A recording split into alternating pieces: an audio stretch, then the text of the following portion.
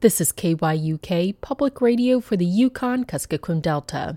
I'm Anna Rose MacArthur. Bethel's first positive case of COVID-19 required tracking down 81 people who had been in contact with the patient. That person is believed to have picked up the virus while traveling. According to the Yukon-Kuskokwim Health Corporation spokesperson Mitchell Forbes, all 81 people the patient contacted have completed the required 14-day self-quarantine, and no new cases have been diagnosed in the region. When the positive test results arrived on April 6th, YKHC sprang into action, working with the state section of epidemiology and public health nurses to identify nearly all 81 people by 9 that evening. They were all contacted within 48 hours. That meant finding everyone who had been within 6 feet of the patient for more than 5 to 10 minutes. Most of those contacts, nearly 98%, were tested and came back negative. Forbes says the remaining contacts were, quote, unable to be tested due to logistical challenges. For privacy reasons, the health corporation is not disclosing how the patient who was diagnosed with COVID-19 is progressing. Turning to municipal news, ice is melting in the Kuskokwim River Basin. With abnormally high snowfall during one of the coldest winters in recent years, people living along the river are expecting flooding this spring. Already, some Bethel residents are seeing high water levels around their homes. KYUK's Greg Kim talked with the city about its plans if people need to evacuate their homes because of flooding. Walter Betts lives on Osage Street between Pinky's Park and Philly's Pizza.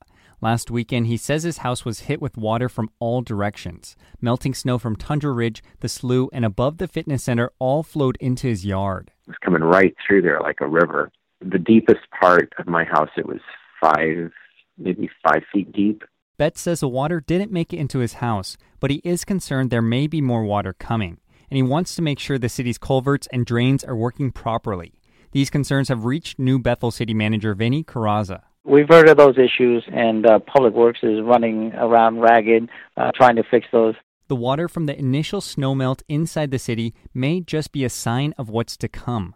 Many people are preparing for flooding caused by ice jams as the Kuskokwim River breaks up. The city is preparing for the worst-case scenario, people having to evacuate their homes. Carrazza says those preparations are more complicated than usual this year. It's not a regular flooding situation. It's a flooding on top of the pandemic. Carrazza says with the COVID-19 pandemic, moving people to a gym or communal space is a last resort. The first option if homes get flooded is to go stay at a house that isn't flooded. We are in COVID. We are in pandemic. So shelter in place. If you have relatives in the town or friends in town that could take you in, you could shelter in place with them until your house recedes. Carrazza says option 2 is putting evacuated families in hotel rooms in Bethel. But hotel rooms here are now also serving another purpose. Right now we have about 80-odd hotel rooms that we're basically trying to avoid so that YKHC has those for any kind of quarantines, any kind of COVID patients. Carrazza says the city would only use half of the available hotel rooms for flood evacuees, leaving the remaining rooms for COVID-19 quarantine patients. The final resort will be to house people in communal spaces. Bethel's grant manager John Sargent, who's been working at the city's Emergency Operations Center, said the city's looking into the YK Fitness Center, school buildings, the ONC Multipurpose Building, and the Alaska Army National Guard Center as possible evacuation sites. Carrazza said the city would space out cots 10 feet apart, hand out face masks and hand sanitizer, and encourage people to practice social distancing. Bethel Mayor Perry Barr is also a member of the Civil Air Patrol. Barr says the organization is going to begin flying up and down the Kuskokwim River next week to survey the conditions. There's pretty rapid warming. With that, there's a lot of snowmelt and a lot of melting going on. He says CAP will be looking for how much water is coming down the river so communities can be prepared. In Bethel, I'm Greg Kim. Moving on to economic news. With oil prices tumbling to their lowest level in over a decade, some people in rural Alaska are wondering if that means lower electric bills. But the Alaska Village Electric Cooperative says it bought its fuel far in advance, which means the savings will be small. From Alaska's Energy Desk, Christy Schallenberger reports. The Alaska Village Electric Cooperative has some good news to share. It bought fuel in February at $1 cheaper than last year. The rural co-op orders about 9 million gallons each year for its diesel-fueled generators that power 58 communities. The co-op typically barges the fuel to its generator plants in those communities. But customers who hope to see savings in their power bill may be a little disappointed. AVEC says that while they might see some savings, it won't be a lot. AVEC CEO Mira Kohler says in an email that the cost to barge the fuel up the river and the cost that local fuel distributors add are factored into the power bill. So, for instance, if AVEC bought a gallon for $1, the cost of distributing the fuel locally may be another $3. Then AVEC typically buys enough fuel to keep reserves for the next year just in case the barges that ship the new fuel are delayed.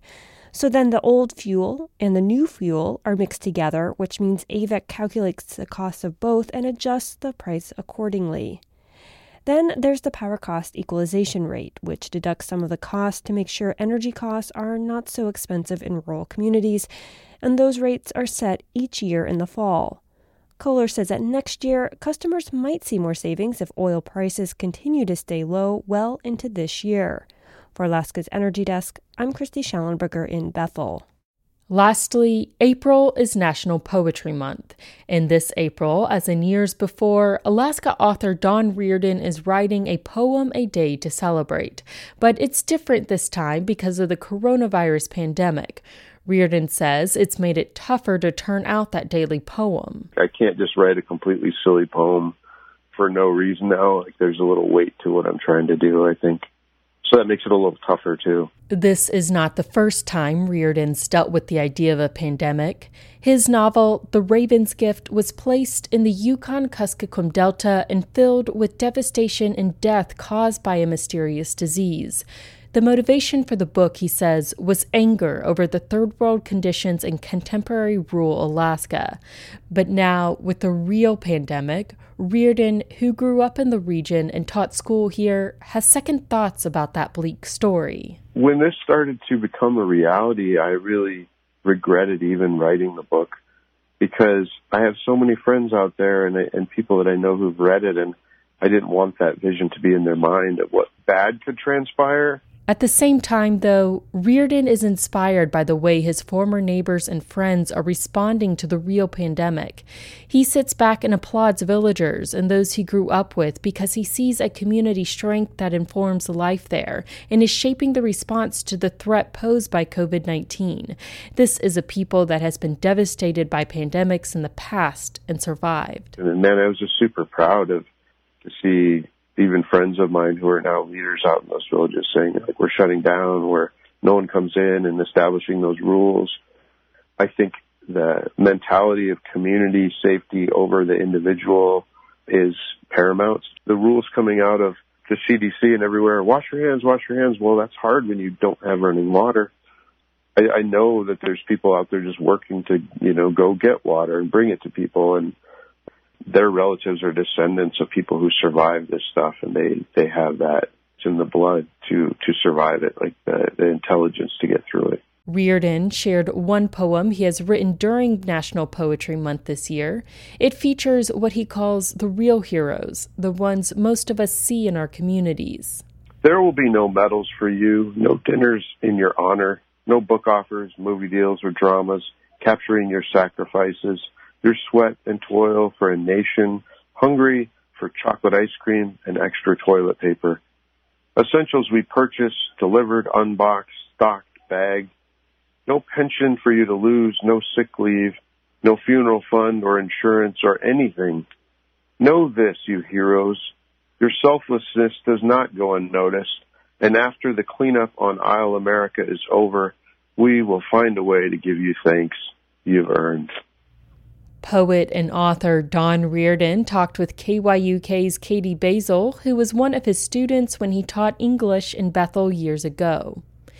This is KYUK News. I'm Anna Rose MacArthur. Thanks for listening. Please email your comments and news tips to news@kyuk.org. Stay tuned for Yukdu News coming up, and then for coffee at KYUK for a live interview with U.S. Senator Lisa Murkowski.